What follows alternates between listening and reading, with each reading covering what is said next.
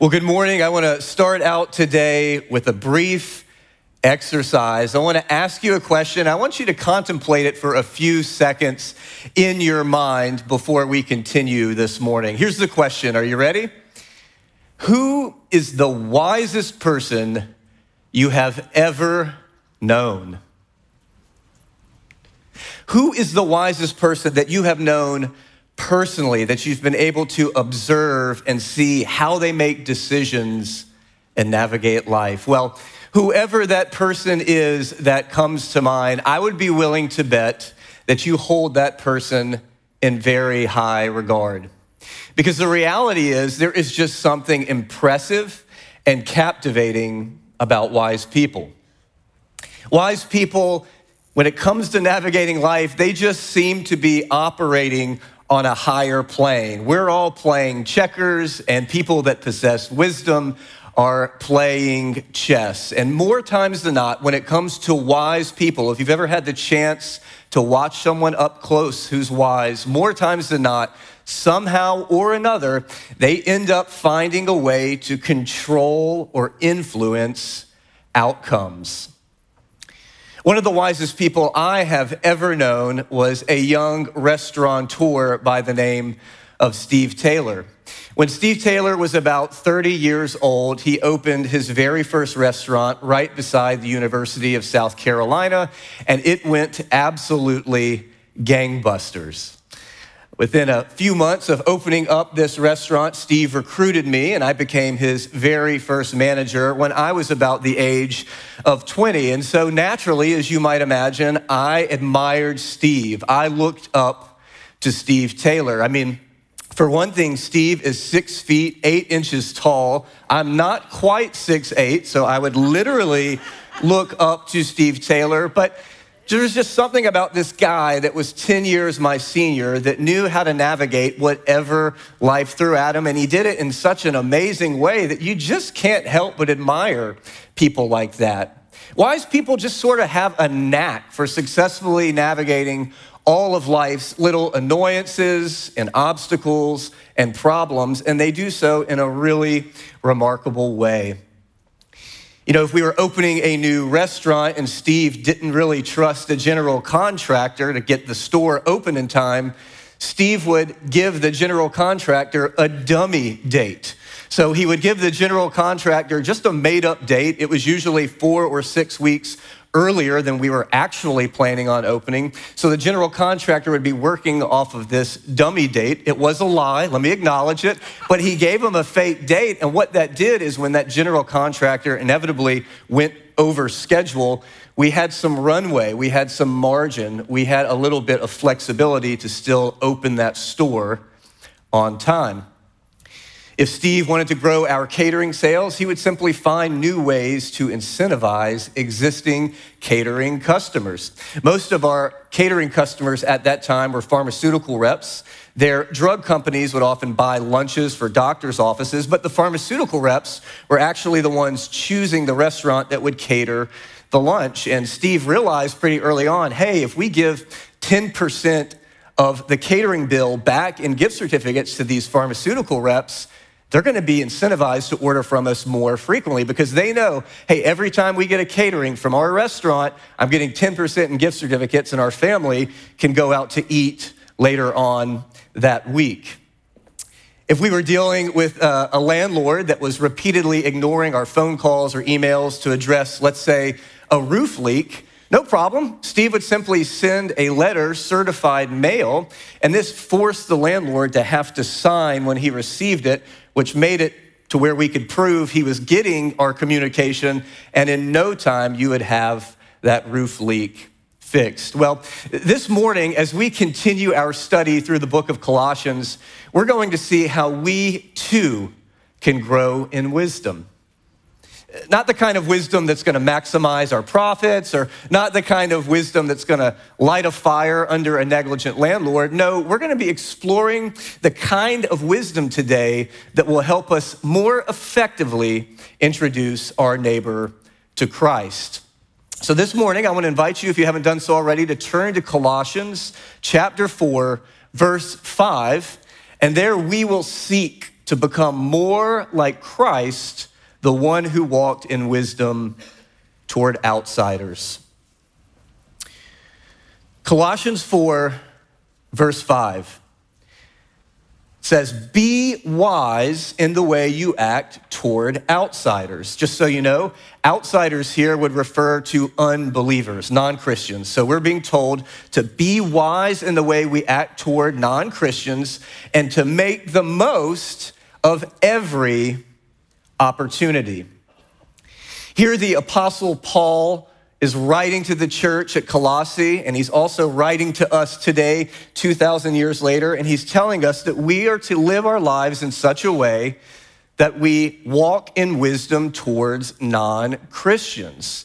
We know this because just a few verses earlier, the Apostle Paul himself has just requested that the Christians in Colossae pray for him so that Paul might have opportunities to share the gospel. And so Paul might also have wisdom to know what he should say and what he shouldn't say when those opportunities presented themselves. And right after asking for that church in Colossae to pray for him, Paul immediately pivots to our passage today, where we pick up in verse 5, where he commands the Christians in Colossae, and this is also a command for us Christians in the Capital District, to live our lives so strategically, so thoughtfully, so wisely that the maximum number of people possible might be saved.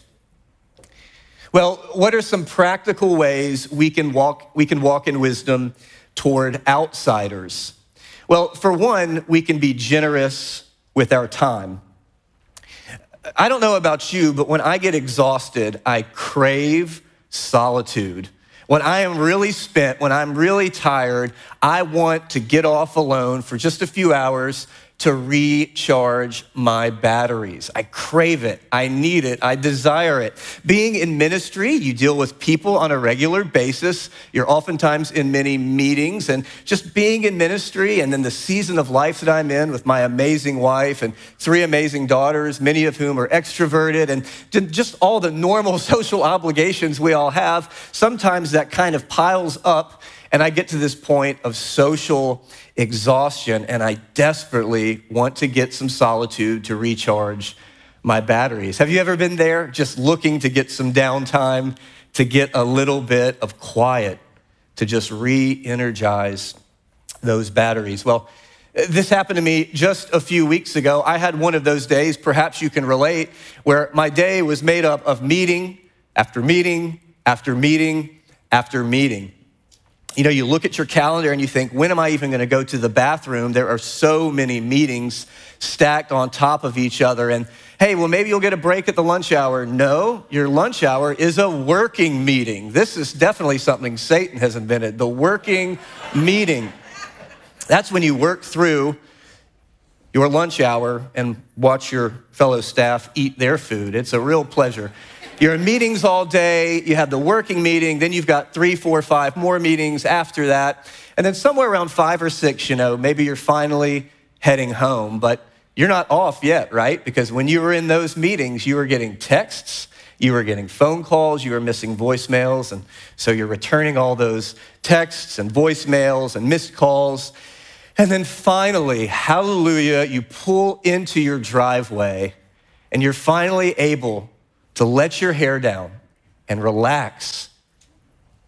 And then that chatty neighbor just seems to walk over to your driveway and you have a decision to make. You know, as much as it doesn't feel like it in that moment, when that neighbor comes over or your coworker or whoever it may be in your life, as much as it may not feel like it, that is an opportunity. Doesn't feel like an opportunity. Feels like an inconvenience. Perhaps it feels like an intrusion. Maybe you start feeling like I'm out of control of my calendar. I can't meet right now. I have A, B, and C to get done this evening. It doesn't feel like an opportunity, but according to Scripture, that is an opportunity. And the reality is, when it comes to life, we never really get to pick when opportunities pop up in our lives, but we always get to pick how we respond to those opportunities. And if we are going to be a church that walks in wisdom towards outsiders, I would suggest to you that one practical thing we can do is to be generous with our time, to seek to drop everything as much as you can and give your attention to that non-Christian friend, neighbor, family member, or whoever it might be in your life.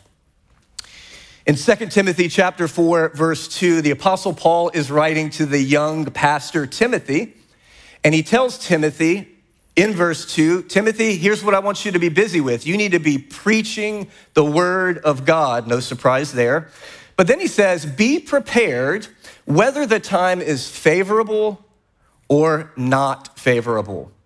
Your translation might say, preach the word and be ready in season and out of season. And while these instructions were given to a pastor, to a minister, they certainly apply to all of us as well if we're honestly serious about seeing the mission of God advance in the world. If we want to walk in wisdom toward outsiders, we need to be generous with our time, both when it's convenient and when we have a lot of white space, but also when it's less convenient and we'd rather not to. Walking in wisdom is going to entail generosity of our time and attention. Hey, here's another way that we can walk in wisdom toward outsiders. We can be practical and proactive in helping others. We can be practical and proactive in helping others. In Matthew chapter 5, verse 16, Jesus says to his disciples, let your light shine before others so that they may see your good works and give glory to your Father who is in heaven.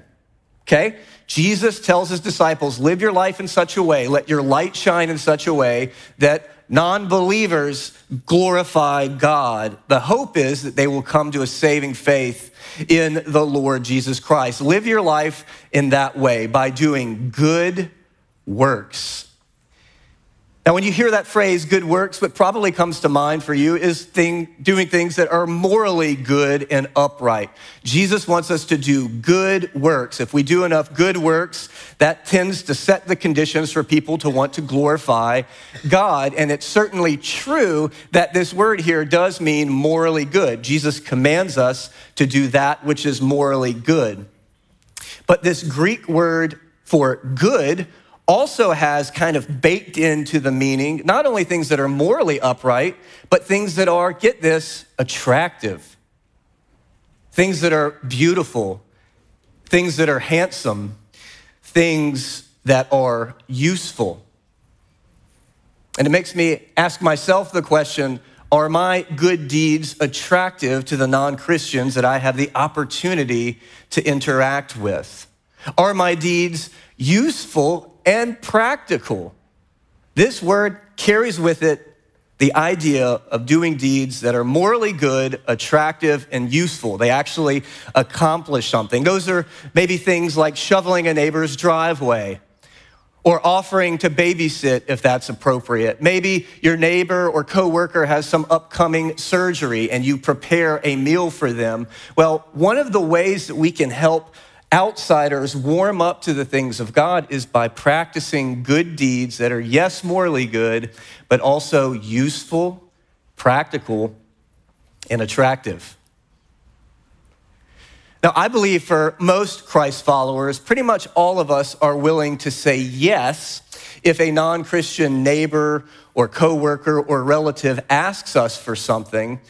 But I want to challenge us this morning to go a step further and not only be willing to say yes when an opportunity is thrust upon us and that neighbor, that coworker, that family member is asking us for help with something. I want to challenge us to be proactive about looking for those opportunities, because the reality is most of our neighbors, most of our coworkers would probably not feel comfortable enough to ask for help in many different areas of life. But those same neighbors and coworkers oftentimes are willing to accept some help, accept a good deed if we are the ones initiating that. One of the phrases that I attempt to live my life by is the phrase, act, never react. I love that phrase, act, never react. Don't simply reflexively and responding in your life, just respond to whatever comes your way. No, plan, strategize, be proactive in seeking certain outcomes. And I believe a very practical way that we can help walk in wisdom toward outsiders is by being practical in the kinds of good deeds we do, and also being proactive and looking for those opportunities, asking if our neighbor, our coworker would be open to that, and then following through on it. Boy, that is a way to help warm hearts and catch some people's attention and warm them to the things of God. A third way I would suggest this morning that we can walk in wisdom toward outsiders is by this: practicing discretion with our political views. Practicing discretion with our political views. Now, hear me this morning. I'm not saying don't have political views. I'm not saying don't passionately hold to political views. I'm not saying be uninvolved in the process of electing officials. No, we should be involved in that. But I am cautioning against people that wear their politics on their sleeve. And I'm urging you to consider practicing some discretion when it comes to your political views. I want to introduce you to someone this morning, someone by the name of Lucy. Lucy is our family dog. We've had Lucy for about 11 years now. And Lucy, according to my daughters, is an icon. I don't really know what that means, but they tell me Lucy is an icon in our home. Our dog is absolutely beloved by all of us.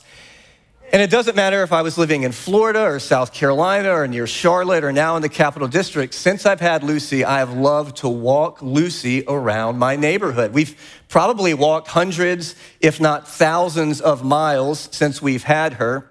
And right now, I love walking Lucy in the area where I live, and that is in the Menands area. But here's the thing. If you just look on my block, there is a wide array of political views represented just on our block. These are actual photos that I took. Hopefully you'll be able to see these on the screen. This is a house that I walk by with regularity. My dog and I walk past this house. Our family knows the neighbors that live there. They're fine, wonderful people in many different ways, and we often interact with them. But as you can see, their political convictions and their ideological convictions are so strong that they have literally kind of planted a flag and put a yard sign in their property expressing a political, ideological, worldview position that means a heck of a lot to them. They care enough about it that they put it in their yard. Well, our passage is telling us this morning we need to be people that make the most, not of some or a few opportunities, but of every opportunity. Hey, I don't know about you, but I want to have a chance, if God opens a door, to point these people that live in this home towards Christ. I'll show you another neighbor, same block where we live. Please don't stalk us and find where we live. That would be a problem. But I want to show you another house. This is also on our block where we live in Menands.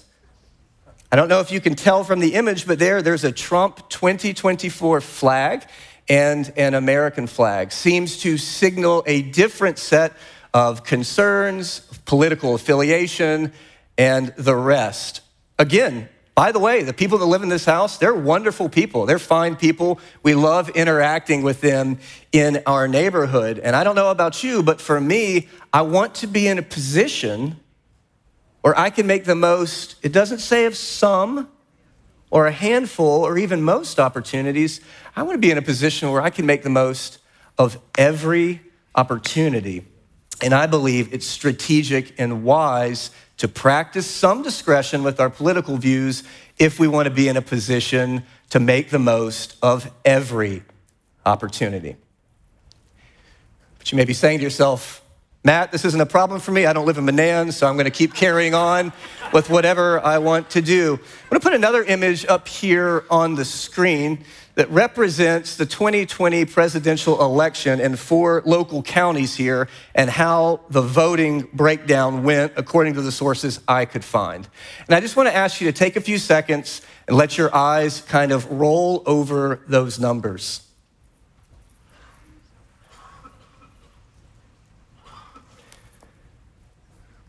Grace Fellowship, those are hundreds of thousands, really, of souls that will spend an eternity in heaven or in hell. And we work with these people. We live beside these people. They're in our neighborhoods. They're in our families. They're probably going to be around the Thanksgiving table. And we don't have alignment with every single person politically.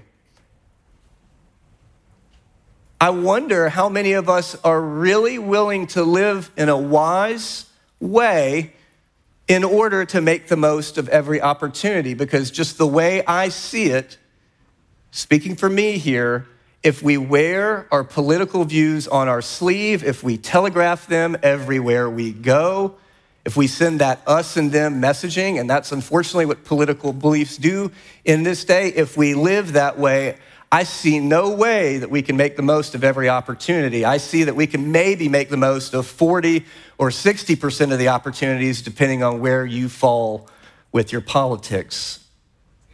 Scripture tells us this is not a best practice nor a suggestion. It's an imperative. It's a command. Make the most of every opportunity. And I believe a strategic, wise way to practically do that is by practicing discretion with your political views. The Lord Jesus Christ in Matthew chapter 10, verse 16, sending his disciples out into the world, says, "Behold, I am sending you out as sheep in the midst of wolves. Therefore, be wise as serpents and be innocent as doves." We are to be innocent. We are to be truth tellers. We are to not be dishonest to keep the peace or something like that. We're to be innocent, but we're also equally commanded by the Lord Jesus Christ himself to be as shrewd and wise as serpents. Now, folks, I want to ask you a question. What do snakes do when they enter a new environment? Do they draw attention to themselves? Do they wave their non-existent snake arms around and bang pots and pans together? No, they don't announce their presence at all. Snakes blend in. Snakes keep a low profile. They scope things out, and then having done that, they make calculated, strategic moves based upon the environment in which they find themselves. Now, maybe this morning you're thinking, why are people so thin-skinned? Why is it that I have to hide my politics because everyone has such this snowflake, composition that they can't handle a different sort of viewpoint politically? Well, maybe we shouldn't be that way, but the reality is we are, folks. I believe politics are now more divisive than religion. I think you're more likely to see people marry across religious lines than political lines. And when we trumpet our political views, much of the time we're going to be erecting blockades and hurdles and training people to tune us out, to not listen to us because we are not like them. Christ's followers are commanded so much as we can to not needlessly offend people. If truth offends, so be it. If the gospel offends, so be it. We are not to needlessly or carelessly offend others' sensibilities. Listen to the way the Apostle Paul says it in 1 Corinthians 10, verse 32. Paul writing to the church at Corinth, and this applies to us. Again, this is not a best practice or a suggestion. This is a command in sacred scripture. He says, give no offense to the Jews, give no offense to the Gentiles, and give no offense to the church of God. In other words, in how we live our lives, we are to do everything possible, so much as it depends on us, to not needlessly offend the church, that is, our brothers and sisters in Christ. But he also says we are to do everything in our power to not offend Jews and Gentiles. If you don't really know what that means, basically when you're reading through the Bible, all of humanity is divided into two buckets. There's Jews and Gentiles. Jews are the physical descendants of Abraham through Isaac. Gentiles, that's everybody else. And Paul tells the church in Corinth, make sure you do not offend Jews nor Gentiles. In the first century, when Paul wrote this, you could not find two groups more dissimilar than the Jews and the Gentiles. How they dressed, the languages that they spoke, what they valued and prized, what they ate, how they lived their lives, all of it was different depending on if you were a Jew or a Gentile. And yet the Apostle Paul tells us, do everything we can to not offend the Jews or the Gentiles. I believe if 1 Corinthians was written in our day, it might say something like, do not needlessly offend Democrats or Republicans. Again, if the truth offends, the truth offends. But we're told, do not offend the church of God, do not offend Jews, and do not offend Gentiles. I'll say it once more. I believe a way we can walk in wisdom toward outsiders is by practicing discretion when it comes to our political views. I have lived in a red state. I have lived in a swing state. I now live in a blue state. This counsel has served me well anywhere I have lived. Let's pick back up in Colossians chapter 4 in verse 6. Colossians chapter 4, verse 6. There we're told to let our conversation be always full of grace. Let our conversation be always full of grace. You say, what kind of conversations? Well, the word here for conversation is the most generic term possible for speech. What the Apostle Paul is saying in all of our interactions with non-Christians, that is a casual conversation around the water cooler, that is sharing the gospel with someone over lunch, that's texts, that's emails, that's social media posts. In all of our interactions, in all of our conversations with non-believers, it is to be engaged in with grace. Our conversation is to always be full of grace. If we want to walk in wisdom toward outsiders the way Christ did, the ultimate soul winner, then we need to learn how our speech can grow in being full of grace. Ephesians chapter 4, verse 15. There we are told, as Christ followers, we are to speak the truth. We're not going to tell lies.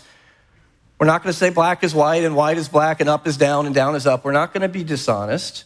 We're going to speak the truth, but here's the bedside manner. We're going to speak the truth in love. And that passage says, as we speak the truth in love, do you know who we become more like?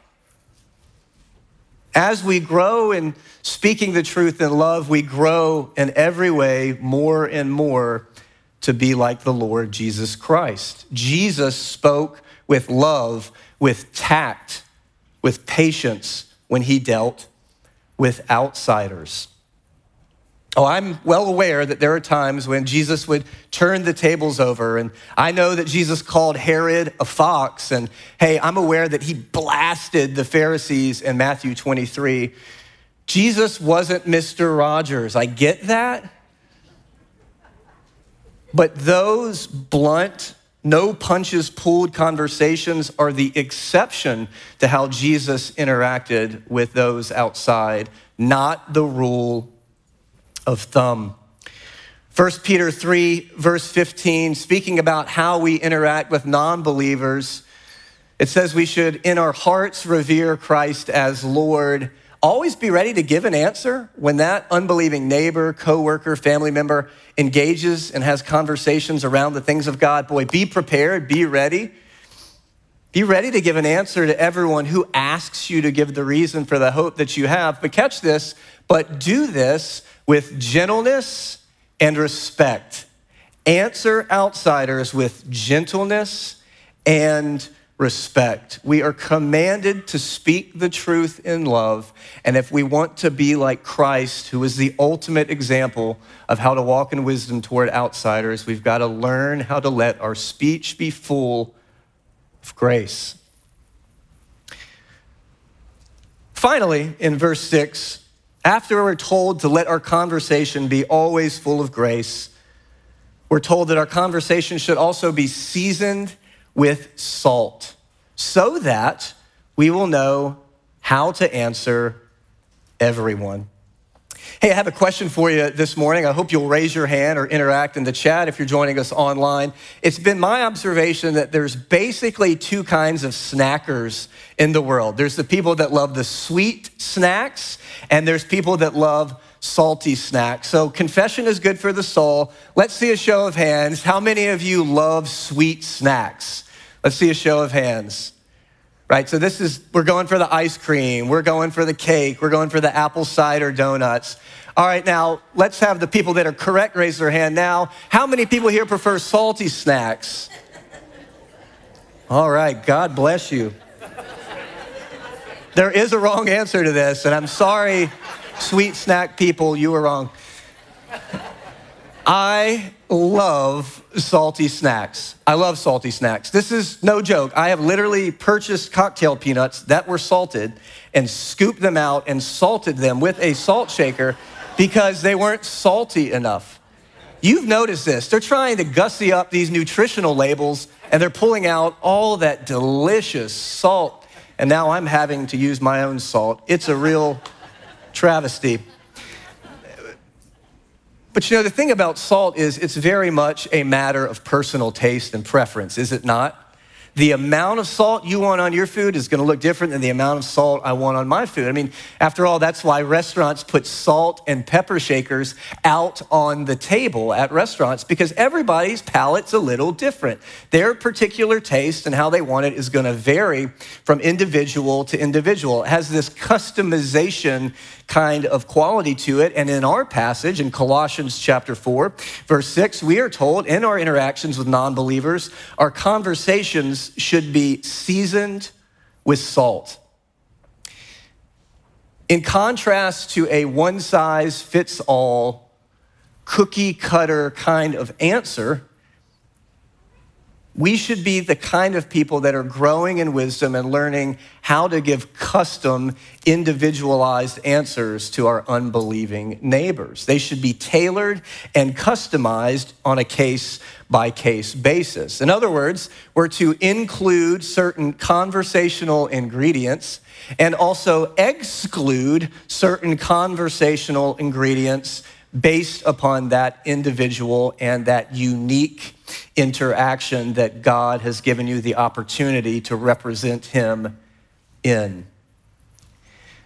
Now, I don't want to be misunderstood this morning. If you're someone that's sharing the gospel, God bless you in any way that you're doing that. Far too many of us are not sharing the good news of Jesus with our neighbors, our coworkers, our family members, and our friends. I don't want to discourage sharing the gospel. But as God may use and has used gospel tracts and memorized gospel presentations, and my suspicion is he'll always use those because ultimately the power is in the word of God, as helpful as those can be, it's even better if we grow in being led by the Holy Spirit and grow in wisdom and learning how to give a customized answer based upon that unique point in time and that particular conversation. If you've ever read through the Gospels, it's clear that Jesus never uses the same method twice when it comes to sharing the good news about God. It's different all the time. Jesus uses a million different approaches based upon what is wisest and most strategic and in light of the sensibilities of that particular hearer. There are times when Jesus is bold and confrontational and kind of grabs people by the shoulders and he pulls no punches in his speech. But there are also times in the Gospels where Jesus downplays differences and even obscures truth at times. Think about the parables. He speaks in parables so that outsiders who are insincere do not receive more revelation, and those who are sincere and seek to find the meaning, Jesus reveals it to them. So sometimes Jesus is bold and direct, other times he's extremely tactful and gentle and downplays differences. There are times when Jesus is asked a question, he gives a straightforward, simple answer. There's still other times where he doesn't answer the question whatsoever. There's times when Jesus is asked a question and his answer is a question. He answers the question with a question. Jesus does all sorts of different things when he was interacting with outsiders in the Gospels. But one thing's for sure, he never used the same approach twice. Really seems that walking in wisdom, Jesus would customize his conversation in light of things like how sincere the seeker was. What level of understanding does the seeker have, and how might I answer them in a way that's actually graspable and digestible? Jesus would also answer questions in light of what might needlessly offend the sensibilities of the hearer. Look at the woman at the well in John chapter 4 and look at how gracious and tactful he is. The bottom line, folks, is Jesus uses all these different ways to answer people. He's seasoning each conversation with salt. He's giving a custom, unique answer to each person as is fitting. Well, Jesus possessed greater wisdom than I or you will ever have. I mean, that's just the fact of the matter. But the reality is all of us can grow in learning how to talk to outsiders with wisdom, tact, and grace. And I want to let you know that coming up on Saturday, November the 13th, Jesse Renault and I are going to be hosting a seminar here at Latham. And that seminar is entitled Removing the Awkwardness from Evangelism. We want to give you some practical tools in your tool belt and general wisdom so that you can grow more confident and comfortable in talking to outsiders and sharing your faith in a more meaningful and impactful way. I hope you'll sign up. We would love to have you. But bottom line today, Grace Fellowship, when we look at the culture around us and when we look at the state of the world, I don't care where you are politically, I think all of us find much to lament. If we actually want to have the impact of being light and being salt, if we actually want to make a difference that is meaningful, if we actually want to set the conditions for outsiders to go from being dead in their sins and trespasses, forgiven of that, and reconciled to God, possessing eternal life and the hope of the resurrection of the righteous, if we really desire that, then we should take these two short verses seriously and grow in wisdom in the way we act toward outsiders. Let's be people that make the most of every opportunity, that grow in learning that skill and art of salting conversations just so in light of that particular conversation and hearer. And let's seek to see as many men and women as possible in the capital region come to a living faith in the Lord Jesus Christ. Let's pray. Father, I find this passage challenging. It's challenging because it's countercultural. It's challenging for me because it runs contrary to my own nature and disposition, which can be blunt at times. God, you know I have strong political views.